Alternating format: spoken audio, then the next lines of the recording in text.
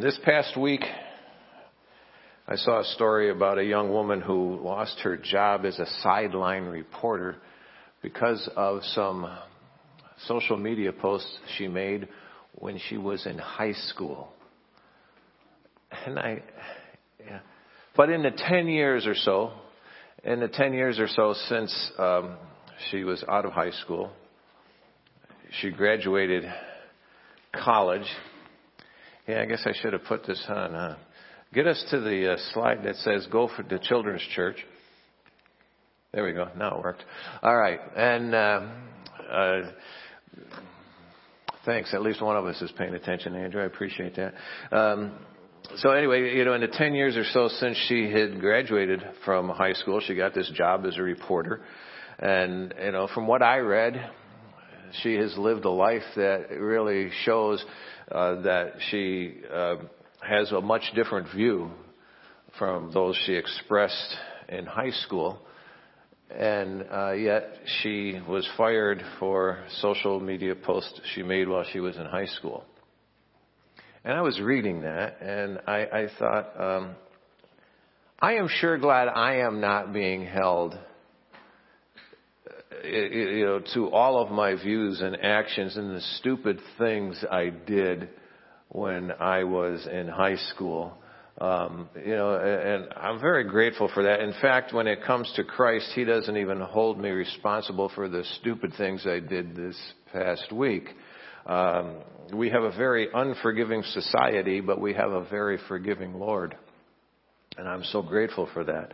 Having new life in Christ is just that, new life. My past is forgiven, and God no longer holds my past against me. When I come to Him, He no longer holds my past against me. I hope that we are all able to rejoice in that by the end of our service here today. Let's pray together. Father, we need these reminders. We need these reminders that we see in your word, that we share even with one another, of what it means to be forgiven. There's enough going on in this world that beats us down. We don't need to beat ourselves down. We need to be reminded of what a great God you are. We need to be reminded of the forgiveness that is ours in you. We need to be reminded of what a difference it makes to be yours, to be living in you, with you, to know that we are forgiven by you. What a great gift all of this is. So open our minds and hearts to you as we look into your word, we pray in Christ's name. Amen. We're going to be in Colossians chapter 2 if you want to turn there or get there. If you're in the Pew Bible, it's page 1084. If it's on your phone, it's somewhere else. So just look in whatever you look into, get us there. We're going to drop down. We're going to start with verse 8 of chapter 2. So anyway, ready? Here we go. Be careful that no one takes you captive through philosophy and empty deceit based on human tradition, based on elemental forces of the world, and not based on Christ. For the entire fullness of God's nature dwells bodily in Christ. And you have been filled by Him, who is the head over every ruler and authority. You were also circumcised in Him with a circumcision not done with hands, by putting off the body of flesh and the circumcision of the Messiah. Having been buried with Him in baptism, you were also raised with Him through faith and the working of God, who raised Him from the dead. Now, we ended last week with verse 8, but as we've mentioned pretty much every week, this is one flowing letter to help us grasp a little bit better the flow of it there. I think you can see where verse 8 goes right into those verses that follow. So he tells us, verse 8, to be careful, see that no one takes you captive, that nobody leads you away from your living in Christ, that no one leads you away from your walking in Christ, that no one leads you away from following Christ. Whatever kind of arguments or teachings, philosophies that deny Christ Jesus or any of His teachings are not going to benefit you.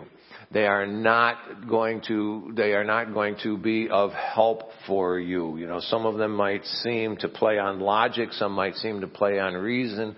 But without Christ, they are lacking. They are incomplete. They may have some truth, and partial truth can sometimes be a dangerous thing. But when we take them all and we bring in Christ and we see how He fits in and what role this all has there, it helps us, to understand.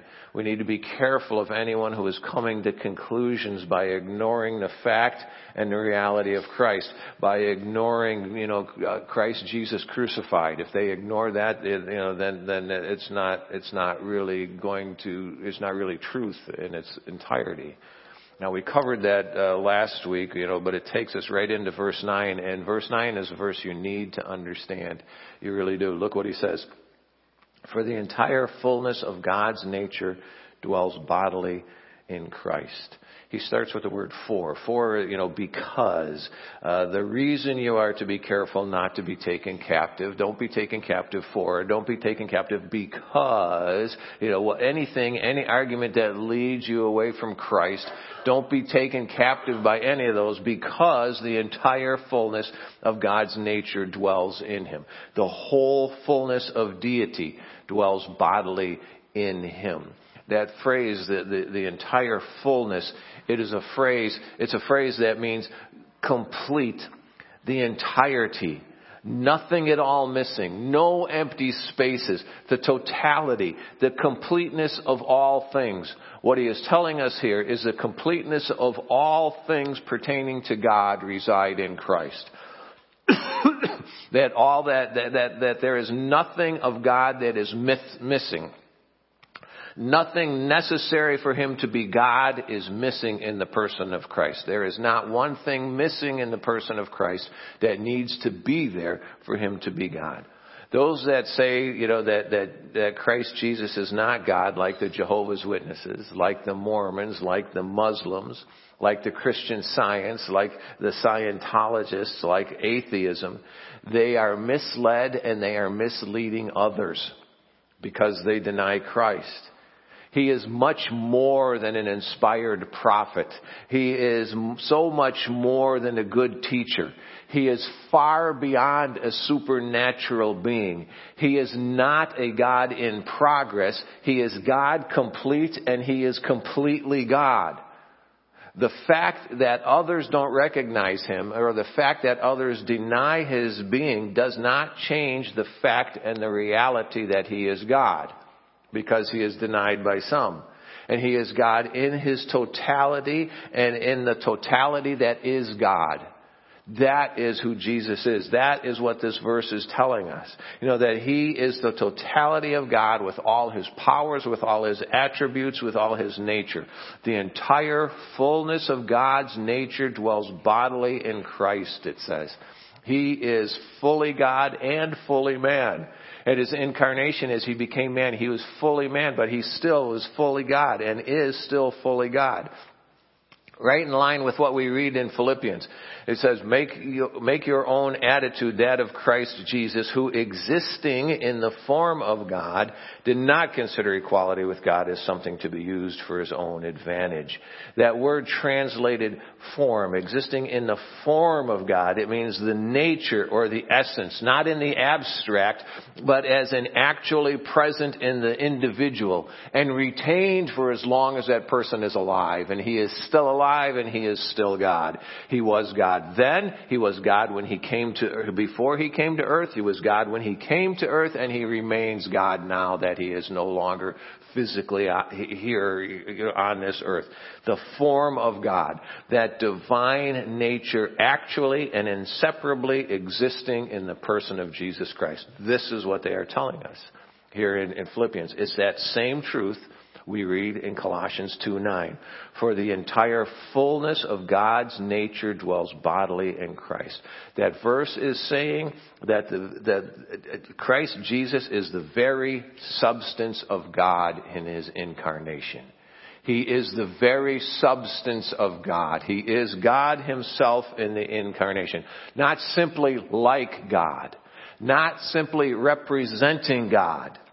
He is God Himself in bodily form.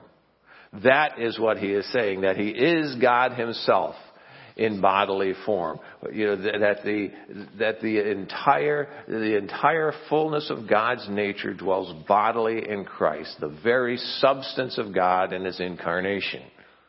And it goes on, it says, and you have been filled by him who is the head over every ruler and authority. Now remember, Paul is addressing the church. He is addressing and speaking to those with a relationship with Christ. Those who have come to Christ for salvation. Those who have come to him for forgiveness and with the sincere intent to live for him. That's what we're talking about. That's that sincere intent to live for him. Again, are we doing it perfectly? No, that's not what it is. It's that sincere intent, and drive to live for him. Coming to him for forgiveness. And the people here with a relationship with Christ, he tells us, that we have been filled by him.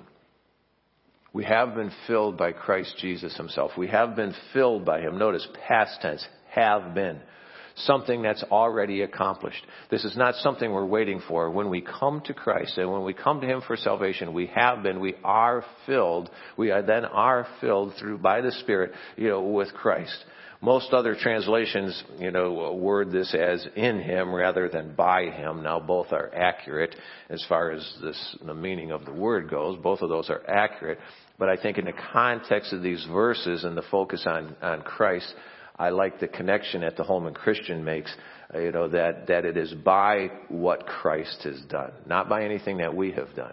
It's by what he has done. We are filled by him, and you are in him, but you are filled by him, you see. It is by what he has done. It's not because we chose to be in Christ, but rather that Christ determined to be in those who are his. The action speaks of here is related to Christ and what Christ has done. That he has filled us. You have been filled by him, by what he has done. You have been filled by that. It's because of Christ's actions, not because of ours, that we've been filled. The one whose God himself has filled us, and he told us that he would. In John chapter 17, he's talking to his followers, and he says, I have given them, as he's praying, he's offering a prayer in John 17. You want to talk about the Lord's Prayer. There's the Lord's Prayer, John chapter 17. Read it. Not right now, do it later. Write it on the back of your hand in ink. Read John chapter 17, and then you'll get it. But part of what he says there, as he's praying, he says, I have given them, speaking of his followers, I have given them the glory that you gave me, that they may be one as we are one. I in them, and you in me, so that they may be brought to complete unity. Righteous Father, the world has not known you. However, I have known you, and these have known that you sent me. I made your name known to them and will make it known, so that the love you have loved me with may be in them, and I may be in them.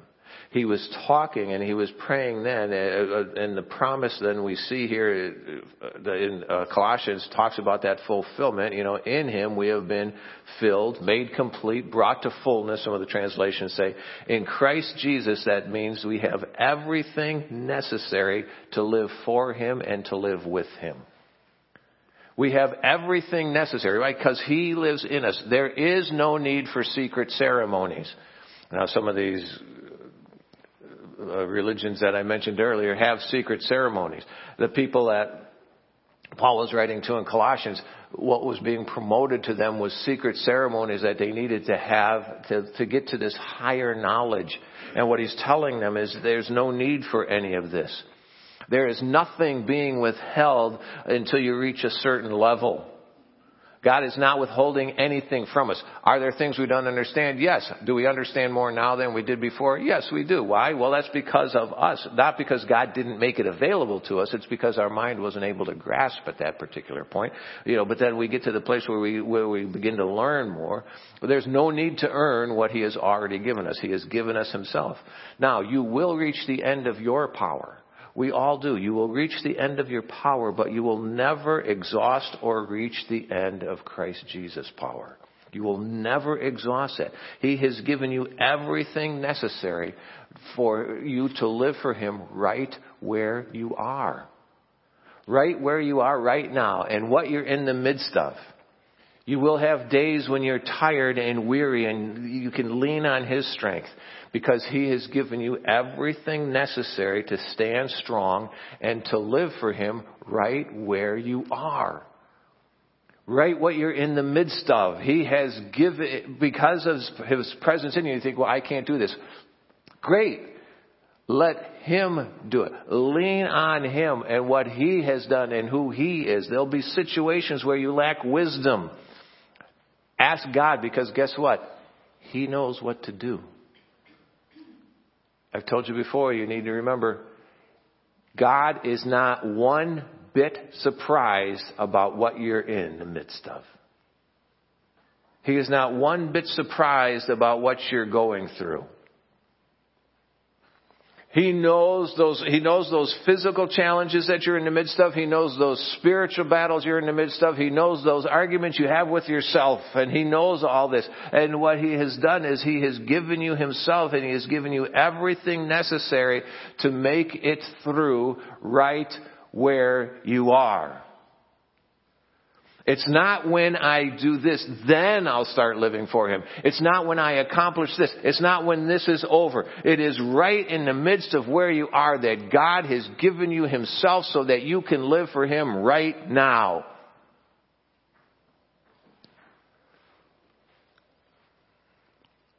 Get rid of your excuses.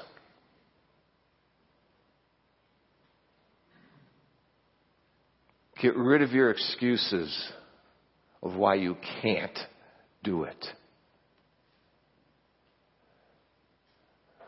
Realize that He knew that.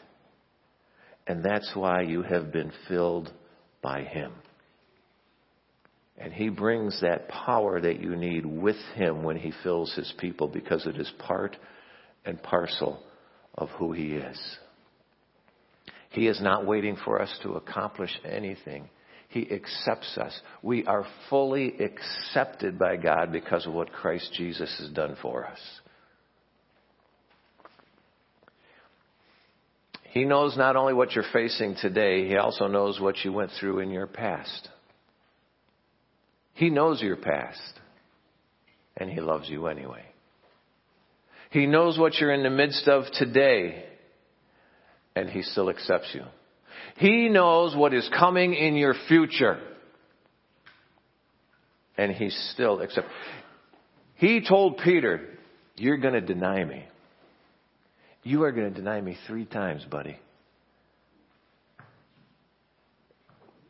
He didn't say, get out of here. He said, I've prayed for you. The enemy wants to sift you like wheat, but I have prayed for you. He knew Peter was going to deny Him. He knew Peter's past, He knew Peter's present, and He knew Peter's future, that he was going to deny Him, and yet He still reached out to him in love. He still loved him. And afterwards, what did He do? He came to Peter. And He said, Peter, do you love me? And Peter said, you know I do, Lord. He said, feed my sheep. You see, He came to him. Why? He knew, because He gave him everything. He was fully accepted by Christ. Even though Christ knew what He was going to do, He was still fully accepted by Him. He will not turn you away because you're a sinner. He died for sinners. That's what we just celebrated in communion. He died for sinners. He still accepts you because of what He has done. He will not turn His back on you because you've messed up. He'll help you get up again and walk with Him. We talked about this last week. Get up again. Get up and walk with Him because He still accepts you. He's not looking for you to follow regulations and laws to be made clean. He accepts you and wants you to follow Him. Galatians chapter 2. For through the law I have died to the law, so that I might live for God. So I might be transformed. So my life will be different. So that I might live for God. I have been crucified with Christ. And I no longer live, but Christ lives in me. The life I now live in the body, I live by faith in the Son of God who loved me and gave Himself for me. And there's the picture. Coming and living, Don't be overwhelmed by your deficiencies. Instead, Yield to his sufficiencies, to what he will do. Follow him. Live in him and by him. And what he is. Make that choice to be the person he has called you to be, and to make the choices that he has laid before you that are in line with him and his life and his living, and you will see the power of God at work in your life. You have been filled by him, who is the head over every ruler and authority. You see, he has the right, he has the power, he has the ability that nothing and no one can stop. He is the head over every ruler and authority. Ephesians chapter 1, Paul talks about this. He says, I pray that the perception of your mind may be enlightened, so that you may know what is the hope of your calling, what are the glorious riches in his inheritance among the saints, and what is the immeasurable greatness of his power to us who believe, according to the working of his vast strength.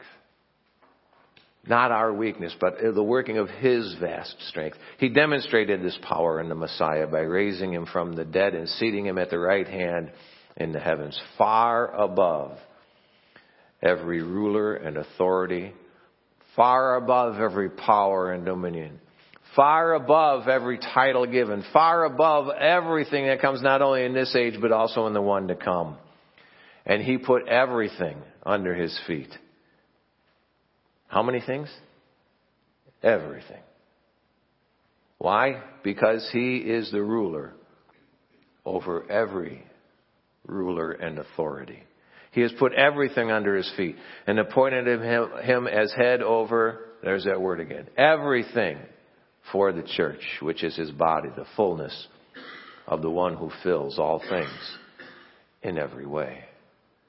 Philippians chapter 2 again, it says, for this reason God highly exalted him and gave him the name that is above every name, so that at the name of Jesus every knee will bow, of those who are in heaven, of those who are on earth and under the earth, and every tongue should confess that Jesus Christ is Lord, to the glory of God the Father. You're either going to bow the knee now to him or you're going to do it later.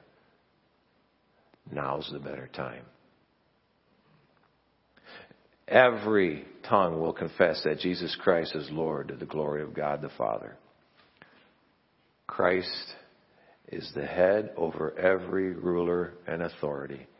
And he has chosen to use his position and his power on behalf of his people. Don't believe the lie that you can't live for him. Don't believe the lie that you will only fail.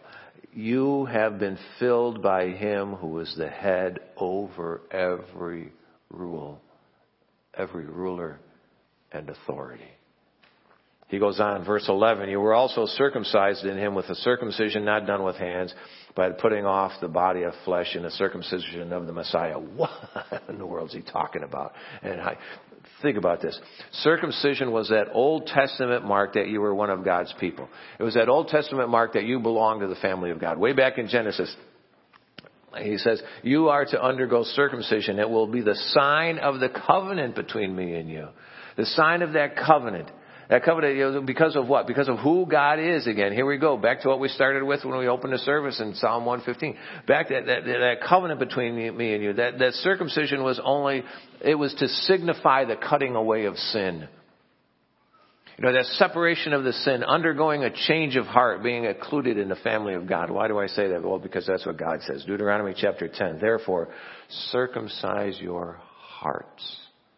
Circumcise your hearts and don't be stiff-necked any longer. Boy, we need to hear that. Circumcise your heart. Don't be stiff-necked any longer. A little bit later, Deuteronomy 30, the Lord your God will circumcise your heart and the hearts of your descendants, and you will love him with all your heart and with all your soul. The goal wasn't to have this physical symbol. The goal was that their hearts would be changed. Jeremiah chapter 4, circumcise yourselves to the Lord. Remove the foreskin of your hearts, that your heart might be changed. Men of Judah and residents of Jerusalem, otherwise my wrath will break out like fire and burn, and no one will extinguish it. It's that change of heart that he was looking for. And here in verse 11, Paul is making that connection.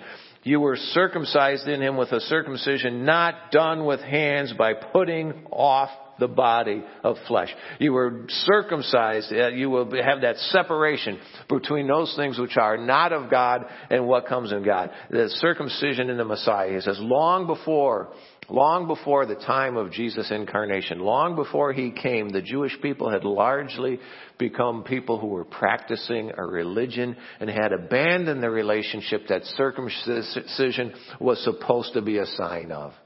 They had long before abandoned what it meant to live for him, what it meant to have their hearts changed, to what it meant to be living from a new heart. And they had abandoned that, and instead they had replaced it with religion. And as long as they could do that little check mark and fill in the box that I have done this, Lord, that I went to the temple, that I made this sacrifice, that I put something in the offering, that I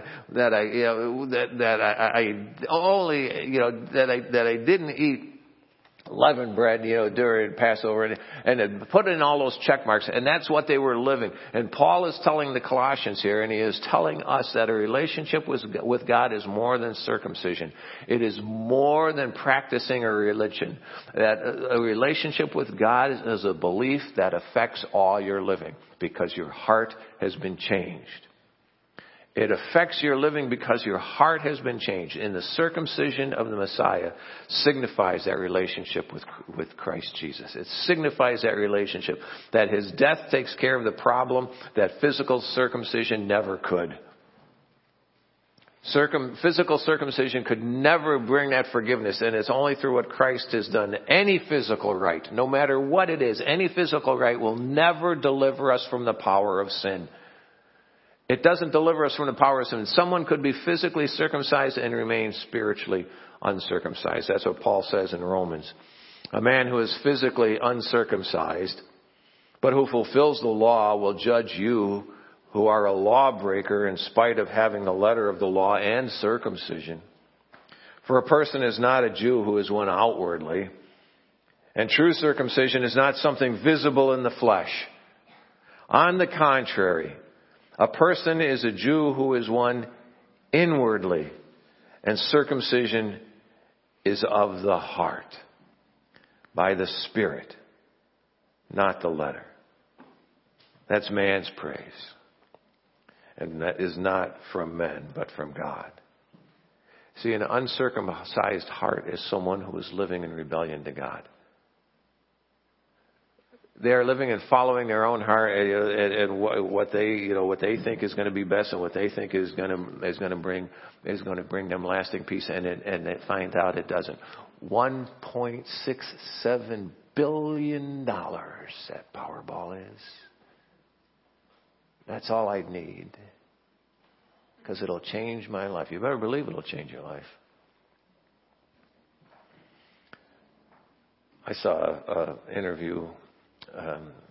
The newscaster was asking people, what are you going to do with that money? What would you do with that money? And I don't even know what the one guy said. But the reporter said, oh, that's a good idea. And he said, if I win this, I'm going to give it all to charity. And I thought, you're a liar. Maybe he would. I don't know. I don't know the guy at all. Maybe he would. I don't know. But you see, we fall into things like this. And we fall into thinking that this is what's going to solve our problem. What's going to solve our problem is if we can only have more money. If we can only have a bigger house. If we can only have a different car. If we can only have a new pair of shoes. Whatever it is. And we think that this is what's going to help us. And, and we live instead of living for Christ, we are living in rebellion to Christ because we're looking to all these other things to fulfill only what Christ can in our life.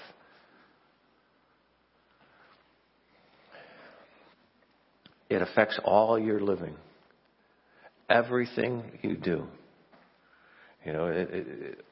Someone with an uncircumcised heart is living in rebellion to Christ Jesus. They're living without that life-directing relationship to Christ. Our heart is circumcised in Christ when we come to faith. When we come to faith in Him, a belief that He's our Savior, that He is our Savior, and that our living flows from that. Because our heart has been changed by faith in Christ Jesus. And because our heart has been changed, our life flows from that. You live what you believe to be true.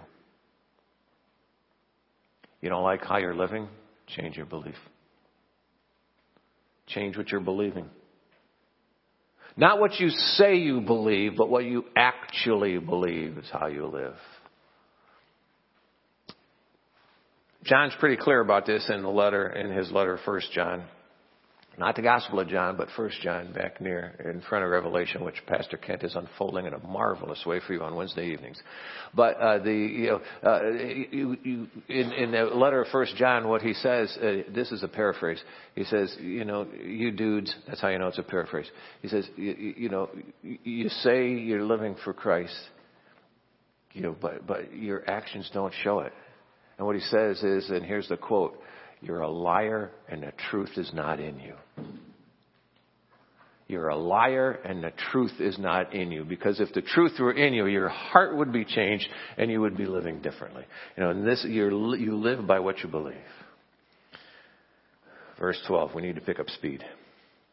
Having been buried with him in baptism, you were also raised with him through faith in the working of God who raised him from the dead. Baptism is that identification for us, as circumcision was that identification for them. For us, circumcision is just a health issue, and things. But for them, it was more than that. It was that symbolism that they were in God. Baptism is that for us, that outward symbol of a changed heart. That's what it's supposed to be. Buried with him in baptism, raised with him through faith in the working of God. That baptism that is supposed to signify the washing away of sin and an undergoing a change of heart. That there is a difference now, that there is a renewal of our heart. This is that identification with Christ Jesus' sacrifice, the faith that changes our heart and affects our direction, affects our choices in living. It's that personal renewal by the Holy Spirit. Paul explains it this way to the Romans. He says, you are unaware that all of you who were baptized into Christ Jesus were baptized into his death. Therefore, we were buried with him by baptism into death, in order that just as we who are raised from the dead by the glory of the Father, so we too may walk in a new way of life. That baptism is to symbolize and to demonstrate visibly what happened as a result of your union with Christ through faith in his sacrifice for us. That you walk in a new way of life. Through Christ, we're united, we are united by faith with his death, burial, and resurrection. And that's symbolized through baptism. The point is not the baptism. That's not the point. The point is the relationship of faith with Christ Jesus, just as circumcision was meant to be. Now we're just going to read verse 13. I know we didn't read it at the beginning, but it ties right in with where we're at, and we're going to get into that more next Sunday. We're going to pick up with verse 13. And unless I die, then Pastor Ken will be obligated to cover it for you. Verse 13, it says, and then when you were dead in trespasses and in the uncircumcision of your flesh, he made you alive with him and forgave us all our trespasses. We live our new life with him. Not on our own. Not on our own. We're going to cover this more next week. To grasp these truths today. We have been filled by him. We have been filled by him. This is what it says. So we have that power to help us live for him in all things. We have that power to help us live for him in all things. Why? Because we have been filled by him. We are circumcised in him. Giving us that new heart, giving us a heart that is now aligned with his. A heart, that's what it's signifying. A heart that is now aligned with his, that we have cut away that old way of living and we are living that new life in him. And then it says we have been buried, raised, and made alive with him. To let the world know and to remind ourselves, that we are new people in Christ. New people in Christ.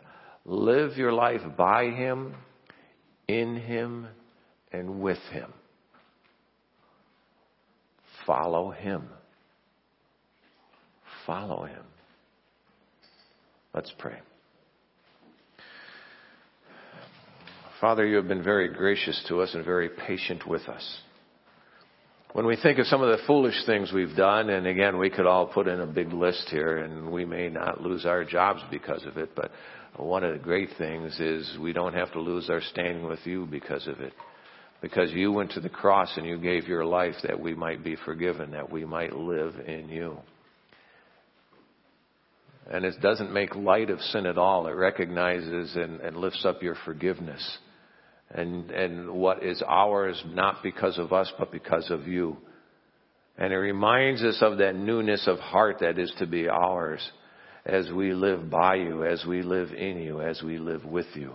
Father, help us to follow you more, even this week than we did last week, that we will continue to be changed by your grace, by your love, by your forgiveness. Make us, again, new people, renewed and made new by the sacrifice of Christ. And it's in his name we pray. Amen.